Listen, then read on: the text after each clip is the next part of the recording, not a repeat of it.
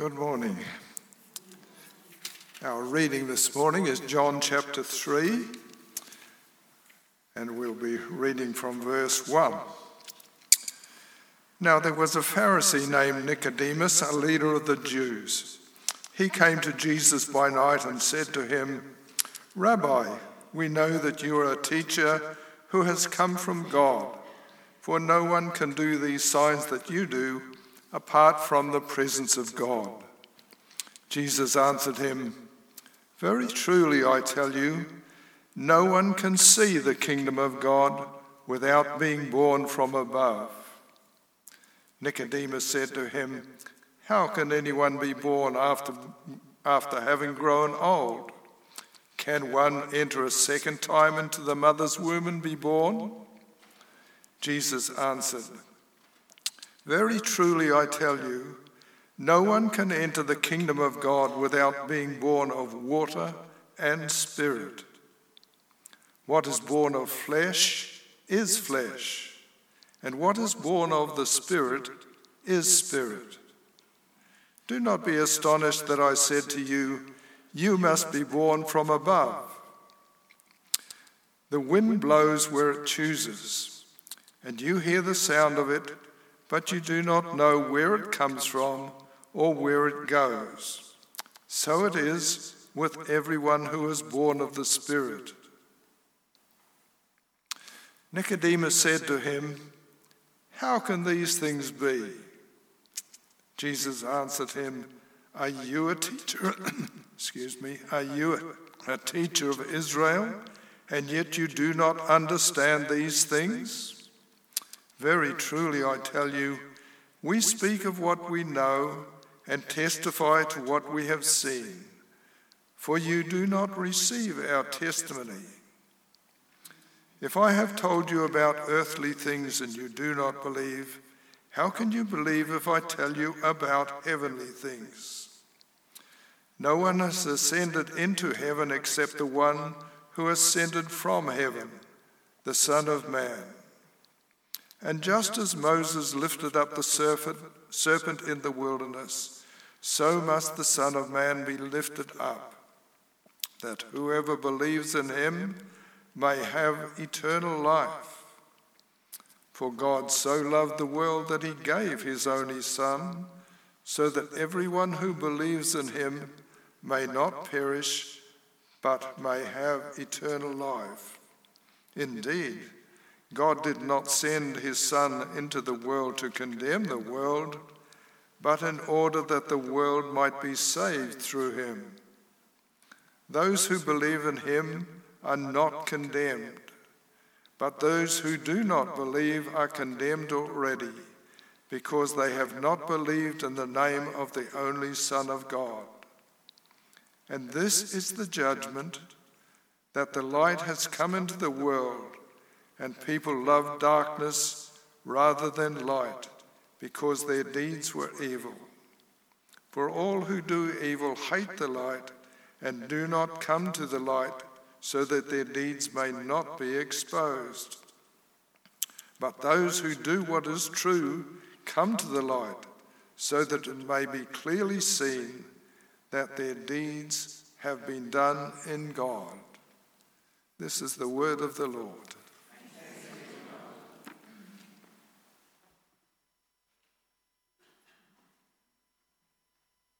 Good morning, everyone. And a special good morning to my uncles and aunties who've all turned up just in time to hear me preach. It was a total coincidence, but it's a lovely coincidence nonetheless. So I'm Rachel and I work here at St Thomas as the Children's and Families Ministries Coordinator. So last week, John shared from us from John chapter 2, Jesus is the true temple, the place where God and his people meet as one. And this week we meet Nicodemus. Nicodemus and Jesus meet, and Nicodemus is confronted with a mystery. Not a puzzle, not a murder mystery, not a maths problem. All of those have answers. Nicodemus has questions and is standing at the precipice of something significant. And we too are confronted with this type of mystery, and there are two things we can do. We can penetrate its background, but But then we will ultimately realise that this mystery will remain obscure, but it has the remarkable capacity of illuminating other things. The purpose of this account of Nicodemus and Jesus and the other personal interactions Jesus will have with different people in the coming chapters of John is that Jesus is not just the true temple, but is also the Lord of our hearts. There's something quite extraordinary about a deep and meaningful conversation. You're no longer talking about the weather or the TV show or your pets.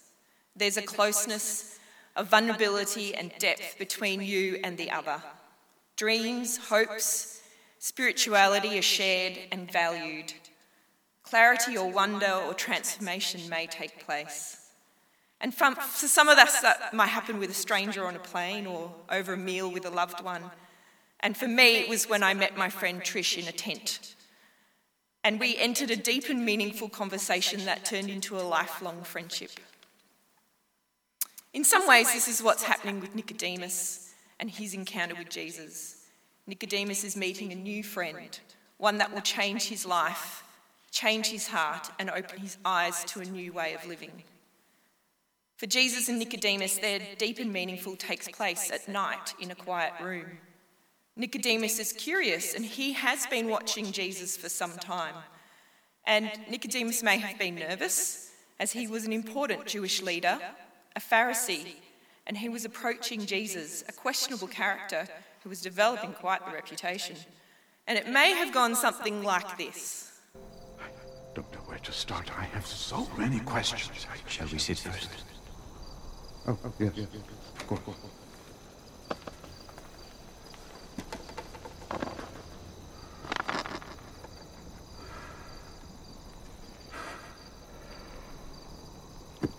The eastern slums. Many wandering preachers have succeeded in gathering crowds with their rhetoric, fiery tone. I've heard a few of them over the years myself. So you know the type. But I have never heard anyone tell a paralytic to get up and walk, much less it actually happened.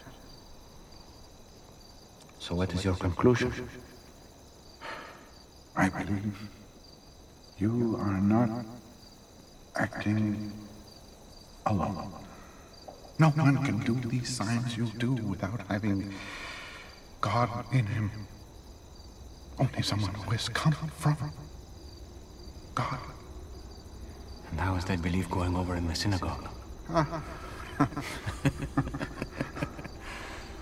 Which is why we are here at this hour. What else? What have you come here to show us? A kingdom. That is what our rulers are worried about. No, not that kind. Then what? A sort of kingdom that a person cannot see unless he is born again. Born again? Yes. You mean like a new creature? A conversion from Gentile to Jewish? No, that's not what I'm talking about. Then what is born again? I hope you don't mean return to the womb, because that would be a problem for me. My mother, may she rest in peace, is dead. Truly, I say to you, unless one is born of water and the Spirit, he cannot enter the kingdom of God. That which is born of the flesh is flesh, and that which is born of the Spirit is spirit. That part of you, that is what must be reborn to new life. How can these things be? A teacher of Israel, and yet you do not understand these things. I'm trying, Rabbi. I know.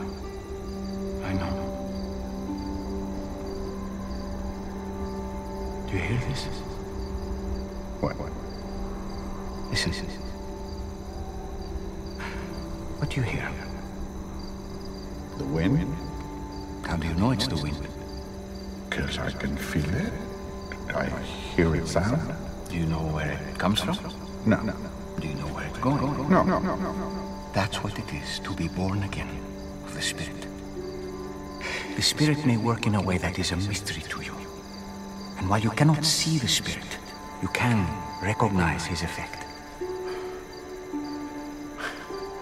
Mind is consumed with thoughts of what a stir these words would cause among the teachers of the law. Yes. That was a clip from the show The Chosen. And I actually really appreciate this dramatic representation of the interaction between Nicodemus and Jesus, because it shows a much warmer and meaningful dialogue between them, which sometimes is hard to imagine. It shows us how Jesus gently and respectfully moves Nicodemus to start to see the full revelation of Scripture and the fulfilment of the law in Jesus. Nicodemus would have known the Old Testament Scripture very well, and these precious Scriptures would have held great authority in his life. Initially, I have read this passage with bias against Nicodemus. Often we're taught that the Pharisee is the baddie who put Jesus to death, but it's never that simplistic, is it? It shows us that when people have genuine questions about life, heavenly or spiritual things, Jesus meets them and warmly invites them into a relationship with him. So maybe when we have deep and meaningful conversations too, we can be equally respectful, meet people where they are at and draw them into the transforming love of Christ. And Nicodemus is truly relatable. Many of us here love Scripture and think deeply, but also need reminding that we are to go far deeper with Jesus than just appreciating the Scriptures. Jesus wants to be the Lord of our interior life. So what do we do when we're confronted with this mystery? Well, we're to explore and penetrate its background. And in verse 4, Nicodemus has taken the first step and Jesus meets him there. Jesus is ready to engage with Nicodemus and wants to explore and open his eyes to the greatest mystery of all, the kingdom of God, a place of belonging. Truly I tell you, no one can enter the kingdom of God without being born of water and spirit. Nicodemus may have looked puzzled, perplexed, curious, eager. Jesus continues, what is born of flesh is flesh, and what is born of the Spirit is spirit. Do not be astonished, but what I say to you, you must be born from above. What does it mean to be born again? Born from above by water and spirit. Here Jesus is trying to shift Nicodemus's way of thinking, that the Abrahamic birth is the most important, or that his earthly lineage is what will save him. Paul in 2 Corinthians 5 verse 17 describes this born again as a new creation, that everything old has passed away and that everything is going to become new. And for us in Australia, it might require a shift in our worldview, or we might think that what we do or what gets us ahead in life, our culture, our relationship status, our employment status, that they're going to save us. But in actual fact, they're old ways of thinking, and Jesus wants to rescue us too from this old way of thinking and actually deal with the root problem of humanity, which is our darkness, and to transform our hearts, soul and mind into a new creation. Jesus wants Nicodemus and us to view things through a heavenly lens. Jesus doesn't want to just be the Lord of the temple and come to a place and worship him on a Sunday. He wants to transform our hearts, our soul and mind into a new creation. Jesus wants to be Lord of our interior lives. And incredibly, none of this would have been new to Nicodemus. He knew the Scriptures well. He would have known much of it by heart. After all, this new birth and cleansing was what was promised to a scattered, hard-hearted people through the prophet Ezekiel. In Ezekiel 36, 25 to 27, it's prophesied that I will sprinkle clean water upon you, and you shall be clean from all your uncleanliness, and from all your idols I will cleanse you. A new heart I will give you, a new spirit I will put within you, and I will remove from your body the heart of stone and give you a heart of flesh. I will put my spirit within you and make you follow my statutes, and you shall be my people, and I will be your God. Jesus wants Nicodemus to see what is in the scriptures, but view it through a different lens and see that he is the one here prophesied in Ezekiel. Jesus will bring a change of heart, a new spirit, and a new obedience to God. To encourage Nicodemus to go deeper, Jesus used the illustration of the Spirit being like the wind. In verse 8, the wind blows where it chooses, and you hear the sound of it, but you do not know where it comes from or where it goes. So it is with everyone who's born of the Spirit. So if you're a surfer or a sailor, or you're waiting for your washing to dry or never dry, you will find this illustration helpful. You can see the wind, but you can't see the wind, I should say, but you can feel the effects of the wind. And Nicodemus reaches a point of wonder. How can these things be? And maybe it's kind of like this image that was recently taken by the NASA's James Webb Space Telescope. It has delivered the deepest and sharpest infrared image of the distant universe so far. And it is teeming with thousands of galaxies, including the faintest objects ever observed in the infrared. Webb's image is approximately the size of a grain of sand held at arm's length, a tiny slither of the vast universe. And within that image, it shows hundreds of completely new stars, with every dot of light is a star, and jets and bubbles created by them. In here, we can also see details that we cannot yet explain.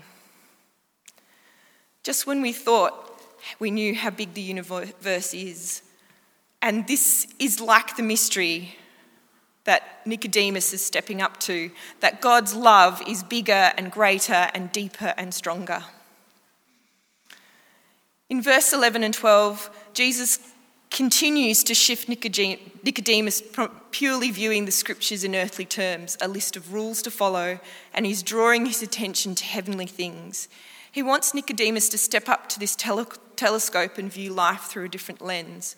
And Jesus has the authority to do this because in verse 13, he is the one who came from heaven. Jesus is the Son of Man. In verse 14, Jesus uses the scriptures that Nicodemus was very familiar with to illuminate the need for the world's redemption. Yet again, the Israelites had been unfaithful and disobedient to God. As punishment, they were being bitten by snakes and were dying. So Numbers 21, 7-9, this is what happened. People came to Moses and said, "We've sinned and we spoke against the Lord and against you. Pray that the Lord will take the snakes away from us." So Moses prayed for the people. The Lord said to Moses, "Make a snake and put it on a pole. Anyone who is bitten can look at it and live." So Moses made a bronze snake and put it up on a pole. Then when anyone was bitten by a snake and looked at the bronze snake, they lived. In these verses, Jesus is comparing and contrasting himself, the Saviour of the world, and this incident between Israel and Moses. God, through Moses and the bronze serpent, found a way for the Israelites to be saved. Jesus here is pointing to his death on the cross, which hasn't happened yet for Nicodemus, but it will in John chapter 19. One day, this conversation will be with Nicodemus as he witnesses Jesus' death with Joseph of Arimathea. Nicodemus would mourn Jesus, dress his body, and bury him. One day for Nicodemus, he'd look back on this conversation with a full revelation that Jesus would be lifted up on the cross, and would die not just for him, not just for Israel, but for the whole world, once and for all. This is the sort of mystery we're thinking about in John 3, and in verses 16 to 21, John is illuminating and drawing our attention to the deeper parts of this interaction between Nicodemus and Jesus. God loves us so much. He doesn't want us to remain in darkness. He wants us to have life and wants us to have eternal life.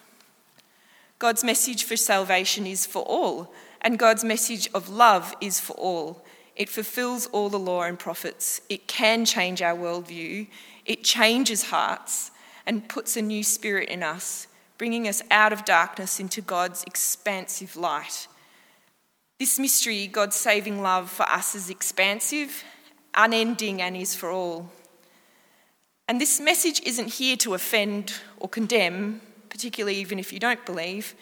It highlights the reality that we do live in a broken world. We do hurt others. We don't particularly make massive efforts to care for the planet. There is sickness, disease, and death does sting. All of this is known collectively as sin, and that's a word that has become to be contentious, scoffed, or even dismissed. Yet Jesus came into the world to illuminate the sin in this light, and that will expose our deeds, because he actually wants to save us from that sting. For Nicodemus, he wasn't particularly a bad person. He was an upright citizen, a respected leader. He kept the commandments, was a teacher, yet Christ was illuminating to him the need for transformation. So, 2 things worth reflecting on this week, particularly if you think Jesus wants to be the Lord of your interior life. This is a personal call. What needs illuminating in your life so you can see it in heavenly terms? And this is my prayer for all of us, that we will be drawn deeper into the mystery of knowing Christ, his vast and endless love, that these precious words will dwell in you richly. In Romans 10 verse 9, this is Paul's desire for us. The word is near you, on your lips and in your heart, because if you confess with your lips that Jesus is Lord and believe in your heart that God raised him from the dead, you'll be saved. For one believes with the heart and so is justified, and one confesses with the mouth and so is saved. Secondly, Jesus is our Saviour, and this is a generous invitation to everyone. As Christians, I pray we have the privilege to have deep conversations with our family and our friends and explore with them the mystery of Jesus. May our conversations be like one that Nicodemus and Jesus had, deep and meaningful and transformative. Jesus invites all of us to step up to the telescope and be blown away at the vastness of his love and the mystery of knowing him, for Jesus is the Lord of our hearts.